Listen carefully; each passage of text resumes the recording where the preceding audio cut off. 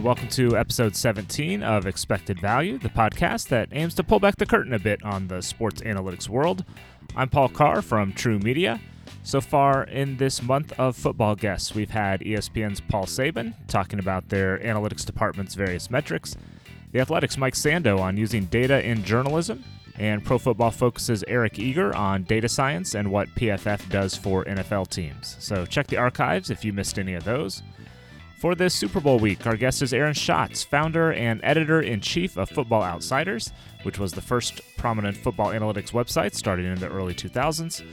Aaron and I worked together on the ESPN show Numbers Never Lie back in 2011. He still writes for ESPN, appears on the Off the Charts podcasts, and much more, in addition to running Football Outsiders.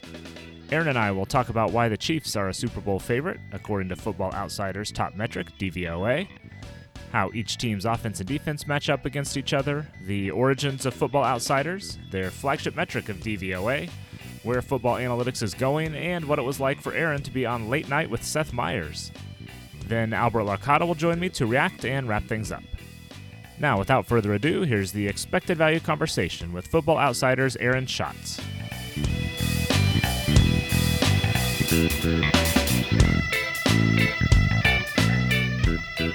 We're joined now on Expected Value by Aaron Schatz, the founder and editor-in-chief of Football Outsiders. Aaron, welcome to the show. Thanks for joining us during this busy Super Bowl week. And let's start right there. We're recording this on a Monday. What will this Super Bowl week look like for you?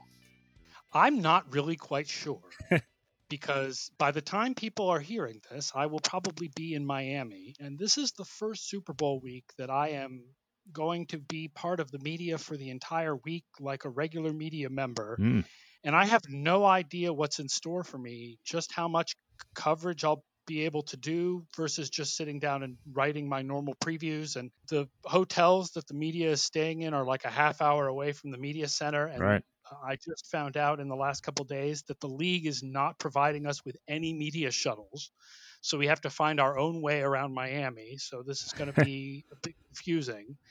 So I actually have absolutely no clue what Super Bowl week is going to be like, except that I'm going to write a big, long preview. All right. Well, we'll kind of pick your brain, help get the ball rolling on that, and get you ready for some of the questions you're going to face in the Super Bowl week. Let's start right just at the very top. So your flagship metric for Football Outsiders, which we'll talk about a little more later, is DVOA. And by that metric, you have the Chiefs as a 57% favorite to win the Super Bowl. Why is that in general? That's because in the weighted ratings that lower the strength of the early season games, we have Kansas City higher than San Francisco. Kansas City is at 44% above average. San Francisco is 32% above average. And we get, roughly the same, quite the same difference, but we'd also have Kansas City ahead if we did the full season ratings, but we took out the games where Matt Moore played quarterback for the Chiefs. Okay, so the Chiefs have been playing better lately would be the super short version to that, right? Yeah, I mean, not the last, the playoffs, San Francisco has played really, really well. Right. But over the last half of the season, basically, Kansas City has played a little bit better than San Francisco has. Cool. So let's look at from the Chiefs' offensive side of the ball. Strength against strength. Chiefs' offense is great. The Niners' defense was great, especially early. How do you think the Chiefs might attack that Niners' defense? I would bet that a big part of it is going to be going deep. Because here's one of the interesting things I found. If you look at passes of 16 or more yards, San Francisco actually was the worst team in the league in yards after the catch. Okay. So like yards after the catch on deep passes, mostly it's they play a lot of zone. You want to keep things in front of you, but if you beat them deep, you can beat them deep. And Kansas City has got the speed receivers to do that. Right. So when the Niners have the ball, their running game's obviously been pretty dominant in the first couple playoff games. Chiefs defense bottled up Derrick Henry relatively well in the title game. How do you see the Niners and their running game faring against the Chiefs defense? Well, it's a very different running game, right? Because It's based a lot more on zone and it's based a lot more on motion and confusion and wide receiver runs. San Francisco had the most yards in the league on wide receiver and tight end runs. And I have no idea how Kansas City is going to deal with that because they've only faced 6 of those runs all season. which is not really a big sample size to Right. figure out how they face it. The other thing is, can San Francisco keep at this level? Like, my first feeling was going to be no, but San Francisco has had a run offense DVOA over 50% in 3 of its last 6 games. Okay. Which is, I mean, they've actually been playing at this level. And I went back and looked, and it's really remarkable. If you look at the San Francisco run offense, if you take out weeks 6 to 11, which is when either George Kittle and or Kyle Juszczyk were hurt and not playing. Mm-hmm. If you look just since week 12, they're the number 1 run offense in the league, and they're averaging 5.7 yards a carry. If you look just in the first 5 weeks before Kittle or Juszczyk were hurt, there were the number 5 run offense in the league and were averaging 5.6 yards a carry. But during that period when either Kittle or Juszczyk was hurt, they were the number 31 run offense in the league, averaging only 3.8 yards a carry. That's a pretty huge difference, obviously. Any other numbers kind of jump out at you as you're piecing together your full preview? I mean, both teams are pretty good on special teams. The one weakness for San Francisco this year has been Robbie Gould, but, field goal percentage is pretty inconsistent from year to year, and he's got a good career record. I don't really think he's any kind of a weakness. Kansas City's defense has been better in the second half of the year. San Francisco's defense has been not quite as good in the second half of the year.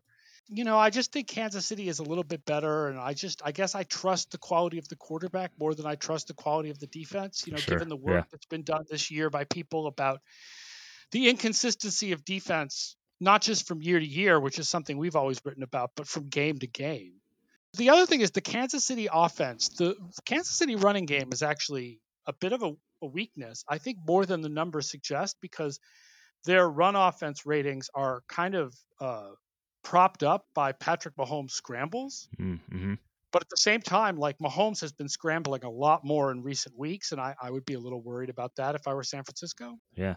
You had a tweet earlier this week last week about the Chiefs' red zone offense being much better in the second half. And that kind of made me think how, we hear about a team struggling in the red zone, like I think the Falcons a year or two ago, or how defense can bend but not break. Generally speaking, to kind of borrow an old David Letterman line, like, is this anything? Or what do I guess the numbers suggest about how units tend to fare in the red zone? Yeah. Now it's more of a thing with defense than offense, but in defense, like, red zone performance separate from total performance usually doesn't mean anything in the long run. Almost always in the long run, defensive performance in the red zone sort of regresses to whatever a team's overall defensive performance is. Mm-hmm. Yeah, so generally it's a small sample size thing, and the team, they are what they are, if you will. Right, in general. And offenses, if I'm remembering correctly, is there's a little bit more of it actually being a thing, but I think the fact that their offense has improved in the red zone in the second half is an example of the kind of regression that I'm talking about. Like, the Kansas City offense is very good. Mm-hmm. It was naturally going to be very good in the red zone in the long run because they're naturally very good overall. And then the second half of the season, that happened. Right. Yeah, that makes a lot of sense. I want to go back to the origins of Football Outsiders. I know you have a good origin story of how you kind of came up with the site. What is that? So, yeah, the origin of Football Outsiders was that I was a football fan and, like, a longtime Bill James reader, and always kind of wondered why there was nobody doing that kind of an analytics for football. And there was a guy by the name of Ron Borges, who he writes for the Boston Herald now, but at the time he wrote for the Boston Globe, and this is 2002, and he wrote a lot about that the Patriots were not going to go back to the playoffs again because they couldn't establish the run. And at the same time, his team that he picked that he thought was going to win it all that year was Oakland, and their running back was Charlie Garner, who was primarily a pass catcher. So it didn't make sense to me why was establishing the run important if Oakland never really did it. So I'm like, okay, well, Bill James got started just counting stolen bases out of box scores. I'm going to just do the same thing. I'm just going to count runs and see whether teams running in the first half of games or the first quarter of games actually impacts how often they win. Like, does running lead to wins?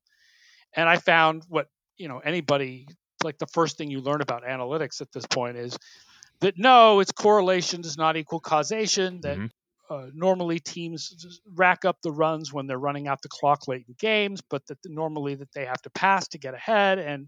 But in order to count the runs, I cut and paste from ESPN's play-by-play into a big database, and then I discovered I had this big database of every play from the NFL season in 2002. Why don't I do something with it? So I started playing around with some new statistics and trying to come up with new ways to analyze it.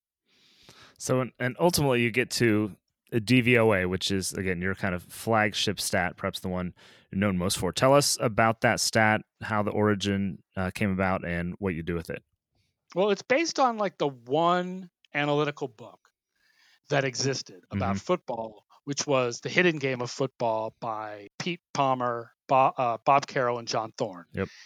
And the basic idea that's in The Hidden Game of Football is the idea of success rate, which is that you should judge play success based not on the total yardage, but based on the down and distance, so that a 5-yard run on a 1st and 10 is different than a 5-yard run on a 3rd and 10.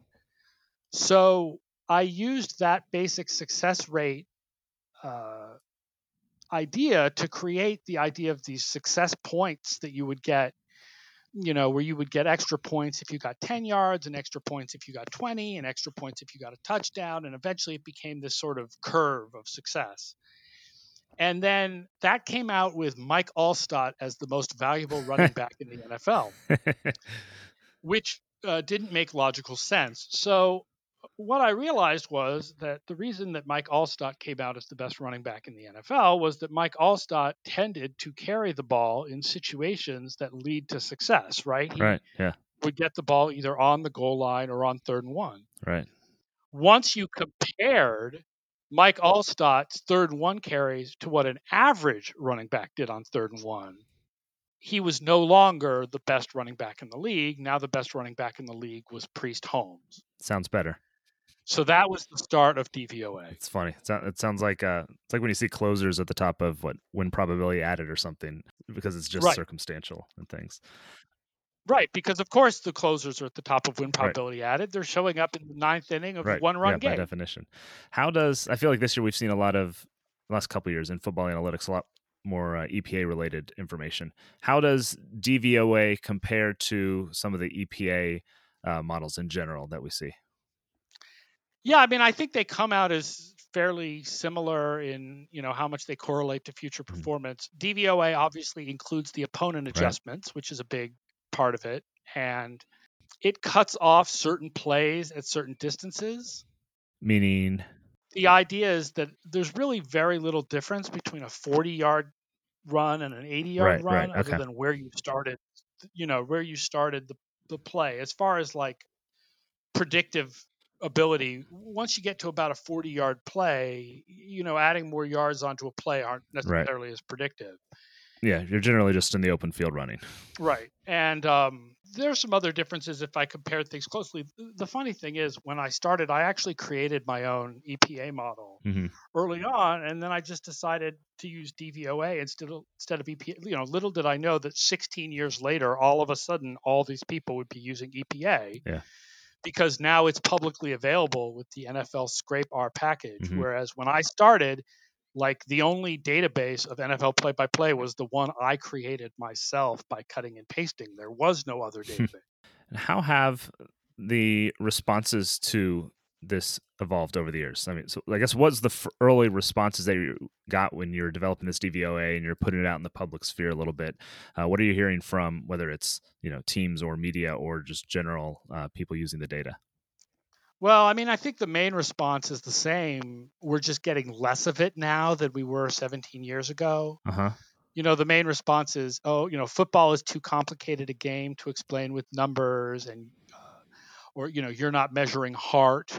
Right. Or, you need to watch the film. I mean, now we have stats that are created out of watching the film. So, you need to watch the film is no longer we watch the film and we create stats out of it. I mean, I don't anymore. We used to with the volunteer project, but it was just way too hard to manage with such a small company like Football Outsiders. Right.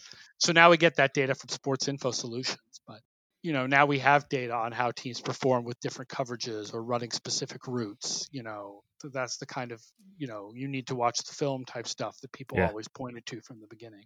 Yeah, to add those tags and such.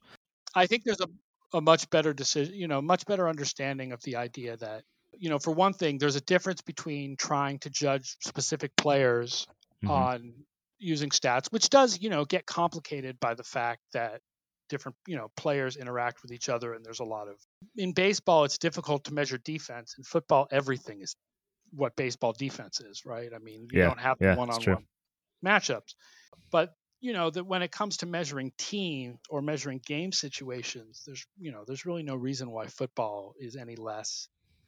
numbers are any less valuable in football than they are in baseball or basketball when it comes to like deciding in-game decisions, like going for it on fourth down.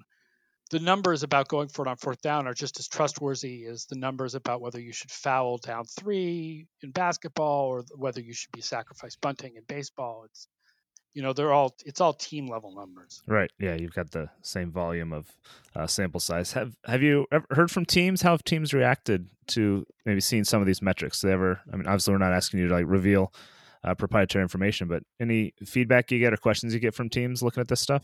I mean, I honestly probably heard from teams more in the middle of my career, Mm-hmm. once people were sort of used to the idea and were interested in it, than I do now, because now teams just hire, if teams that want to do analytics just hire their own analytics departments. Right. They're not as interested in outsiders like myself. They just hire their own people. Yeah. Yeah. What do you see for the future for Football Outsiders? I guess what's next would be a better way to ask as you continue to grow and evolve. Obviously, there's interest in the gaming space. And I think that's where, a lot of football data in the public sphere, that's where a lot of the interest is. But I mean, the other thing is there's a lot of research, I think, going on now finally on, like, for a long time, football stats were split between what I would call the mathy stuff and the charting stuff, Mm-hmm. right? There was the stats that you created by charting games, whether that was like cornerback coverage metrics or counting quarterback pressures or PFF's grades. And then there was the mathy stuff, like looking at year-to-year changes, looking at regression. And now finally, there's a lot of work being done on sort of combining the two. And then the other thing, of course, is where's football data going? It's all going towards those next-gen stats. Right. And the data, and unfortunately, that data is available to teams, but not really to outsiders. And it's a huge fire hose of data that is really hard to just wrangle and control because there's so much. Yeah. But teams have the people who can analyze it, and teams will get use out of that. But they don't make that data. They make it public in very small bits as part of the big data bowl. Right. They don't make like the whole thing public or anything like that. And what do you think of the NGS data? Like, what is something that you'd be interested if you had a full set or whatever it might be that you would look at trying to do with it? Oh, I mean, being able to quantify things like pass pressure, not only by measuring pressures based on how often a defender gets within X, feet of the quarterback, but also stuff like ESPN's pass block win rate and pass rush win rate is just phenomenal. And you could do all kinds of interesting things with that. So I want to look at your background a little bit. I always like to just see how people kind of come into this space from a professional standpoint. So before you started getting the Football Outsider stuff going, what was kind of your background that positioned you to do this from a skills perspective, we'll say? Nowadays, people can actually major in sports analytics at some colleges. Yeah. And they can certainly major in data analytics. And they are doing stuff when they're still in college and they know all these computer languages that analyze the data. I didn't have any of that when I got started 17 years ago. So my background is I have an economics degree. I was in the radio business, and I was a writer for a while. When I, think of myself a little bit as the Bill James of football, it's not just because I was first. It's also because, like Bill James, I'm not really a trained statistician. Right. I sort of taught myself a lot of this stuff while doing it because I was interested in writing about football and nobody else was doing this. And I didn't understand why was nobody writing statistical stuff why was there no baseball prospectus for football? Why was there no Bill James stuff for football or Rob Nyer? So I decided I would try to do that myself. but it involved a lot of teaching myself. I wasn't playing with R. I didn't have an already available database of plays. There was no charting data. There was none of that when I got started. So your challenge was as much purely just getting the data as figuring out what to do with it then. And then drawing attention to myself, which luckily I'm quite a media whore. So I did a good job of drawing attention to myself and getting people interested in what we were doing.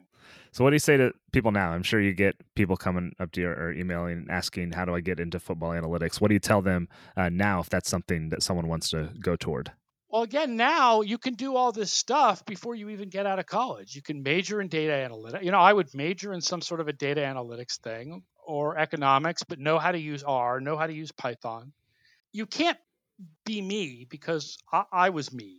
It's like people ask me for a long time how to do what I do. And the answer is you can't be the guy who founds the first football analytics site because I founded the first football analytics site. Yeah. But what you can do is do cool research, submit it places, try to get it published, and try to get people's attention. And that's what's happened is people have been using the NFL Scrape R package to do their own research and put it just on Twitter and then apply for jobs with teams. And that's how the Baltimore Ravens hired their entire analytics department. So, the funny thing is, I think the question that people would ask me of how you get into football analytics is, I don't think as many people have to ask me that anymore. I think at this point, it's kind of clear how you get into it. Yeah, by doing it, I guess, huh?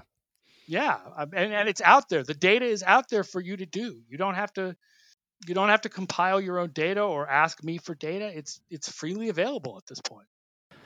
When you are watching a game, whether just as a fan, you're sitting on your couch on a Sunday, like how do you watch? Or I guess maybe what goes through your head, or are there certain things that you're keeping an eye on the field differently? I'm always interested in how, whether it's a player or a statistician, analyst, just watches a game. So what's the process for you?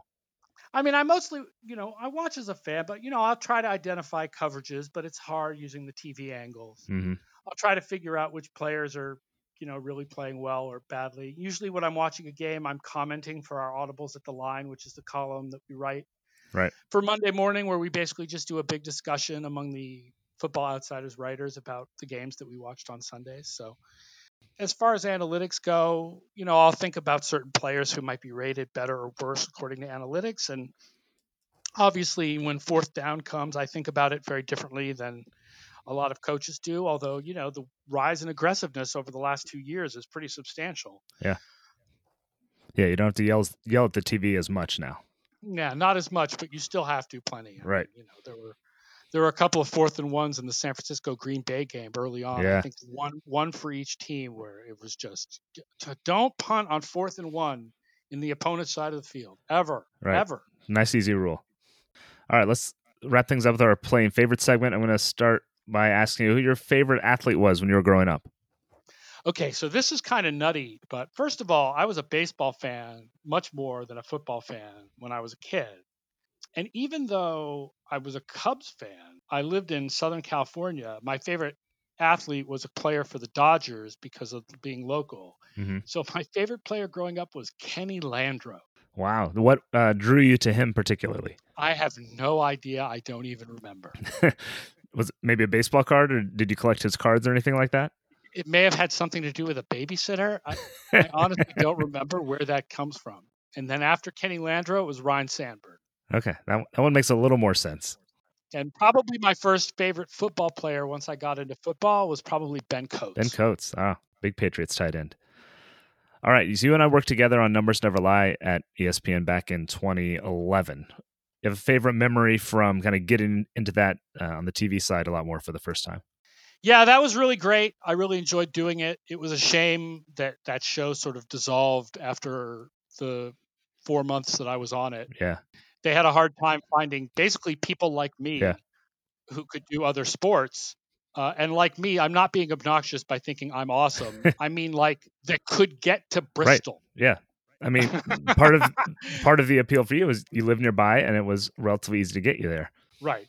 So I think either Herm Edwards' socks. Always great. Or the time that I told Michael Smith that he was on crack for thinking that Eli Manning was better than Tom Brady.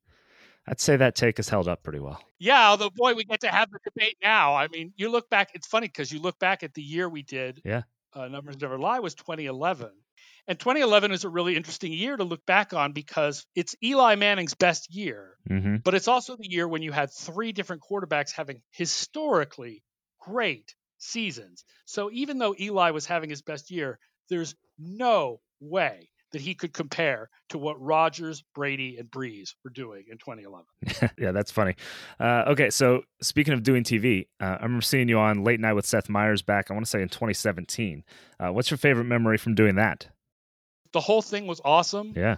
The fact that Seth wanted to talk to me a little bit more about football, even once we were off the air, was kind of cool. For sure. He's a fan. He's like, he follows my Twitter. He reads the books. Like, it was a really big kick to do that show. Nice. That's great. You have a favorite kind of a whoa moment, maybe from earlier in the Football Outsider days when you realized you had something here? The early days, probably when I went to Nashville to learn about watching film from Jim Schwartz and Matt Burke, was pretty high up there on the list. And hanging out with people at the Combine. I think the biggest, like, how did I get here moment of all was a few years into my doing this was when I covered my first Super Bowl, because you get there and there's just the pomp and circumstance of the Super Bowl and so much press is there, and it was Super Bowl 49, and being a Patriots fan, to see them win the Super Bowl in such a dramatic fashion, the Malcolm Butler interception was right below where we were sitting in the auxiliary press area. Wow. That was my biggest, like, wow, how did I get to this point moment?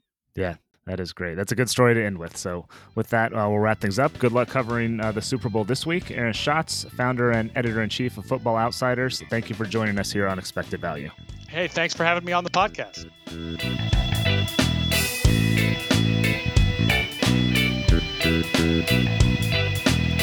Back in the True Media studio, I'm Paul Carr. Thanks again to Football Outsiders Aaron Schatz for joining us on Expected Value. You can follow him on Twitter at FO_A Schatz, SCHATZ, and read footballoutsiders.com for their latest analysis on the Super Bowl and much more. I'm joined now by Albert Licata, True Media's Senior Director of Business Development and Data Science. Albert, what did you take away from the conversation with Aaron? Yeah, so it's funny. This was kind of a random question thrown in there, but the one that stuck out to me was you asked him about how he watches football games and what he goes through and all that. So I think it's funny. I think if you work in sports analytics or even just kind of follow it generally and know some of the things that we like to say about 4th and 1 and all that, you can see the situation when you're watching a game so differently than the people that you're watching it with. Like, for example, I watched a lot of Red Zone this year with my dad, and every time a 4th and 1 would come up, I would just, I don't know, instinctively go for it. And then he'd say, "Why? What? You're not going to go for it. It's 4th and 1. It's the first quarter, whatever it was." And then I'd basically have to explain the whole concept of expected points over and over again, seemingly each week. And then, 4th and 1 is actually a semi-simple situation. And then when you get more complicated with, when you're down 14 and you score a touchdown to go down 8, the math actually says you should go for 2 there too. So it's funny. We must be so annoying to watch football games with. But, Oh yeah. But also it's funny. It's you just you start seeing things totally differently than I saw it, when I was in middle school watching a game. Yeah, no, I've had very similar experiences watching with my dad or friends. Yeah, if it's 4th and 1, yeah, just go for it. It doesn't even matter. If it's 4th and almost, anything under 5 and you're across midfield or whatever, just go for it without even thinking about it. I can't completely say that's what the models would suggest, but it's at least really close. And it's the same with, whether it's when to figure out going for 2, the timeout situation. I think people are so much smarter about knowing when to call timeouts, not to call timeouts, before and after the 2-minute warning and such. And the way you say it sounds like it's just kind of almost a silly thing. And I think it's actually kind of important in a sense. So let's look, if fans are figuring all this out, just you and me and dad, friends sitting on the couch, that teams are starting to figure this out and media are starting to figure this out. Like we saw on NBC this year, they were running win probability based on decision whether, I think, to punt, go for it, kick a field goal. And they're obviously not getting super deep into why that is, but even just seeing that on TV, that helps fans. It helps. It sounds kind of silly, but I think it helps, players, owners, coaches a little bit who are in the weeds on these things anyway, but there's some sense of acceptance and understanding that comes along with all this. So yeah, it's a slow build, but it's something. It's not nothing. Right. The TV medium in particular is tough because some of these concepts, like expected points, are just not. They're really hard to explain in a TV window in 5 seconds, 10 seconds. Yep. But you actually kind of need to understand it and at least have a basic understanding of what it is to really get the 4th and 1 situation and all of that. So it's tough. You end up with these sound bites with color guys saying, "Oh, the analytics say do this or this or this," which actually comes off as very condescending, I think, to fans. Where it's just accept it. Yeah. The analytics say it. But they don't, I'm not judging them because they don't really have time to go into the why of why it happens. So they're stuck in kind of a tough situation where they understand, even if they understand it, you don't really have the time to explain all the details of why. Yeah, I dealt with this a lot at ESPN, as you would expect, because we put graphics up like on the soccer side. It's wanting to put expected goals on a graphic, and just like a simple post-game graphic with shots and expected goals instead of some other stat, because that can tell a different story. And it's hard because that graphic's up there for 15 seconds. Sometimes it's really only there just to get from like a highlight to the studio. And so, yeah, you can't take even 30 seconds to explain it. And you got to boil it down to, and if you look at XG, which is basically shot quality, and that's something, and just kind of keep pounding away at it with behind the scenes with producers, with talent. And it kind of eventually bleeds over, but it takes a while and it's not easy just because, like you said, NBC is not going to have a half-hour special explaining XG before a playoff game, or even a 3-minute discussion in studio going over these metrics before games, something like that. So it's a challenge for sure. Right. Yeah. It's a war of attrition in a lot of ways. Just keep pounding it until people get it. And I think that mirrors kind of what teams have to deal with when they're getting that information, trying to people who are generally trying to learn a lot of the time. It just takes time and a lot of energy and redundancy. Just kind of keep hitting it over and over again until you get there. Yep, exactly. All right, thanks, Albert. Thanks again to Aaron Schatz for joining us on the show. You can read his work over at footballoutsiders.com. Check out our show notes for links to his site, their metrics and research findings, and his appearance on Seth Meyers. And if you missed any of our football episodes this month, check out the last few shows, including PFF's Eric Eager. I talked Super Bowl, various football topics with him last week. No show next week. Albert and I will be in London for the OptaPro Forum, an annual soccer analytics conference. Give us a shout if you'll be there. We'd love to say hi. Hit us up on Twitter with questions or feedback at True Media Sports, or email expectedvalue@truemedianetworks.com. Please rate and review the show wherever you listen, Apple, Spotify, and anywhere else. Tell a friend to listen. We always appreciate people spreading the word. On behalf of Albert Larcata and everyone here at True Media, I'm Paul Carr. Thanks for listening to Expected Value, the podcast that goes inside the sports analytics world.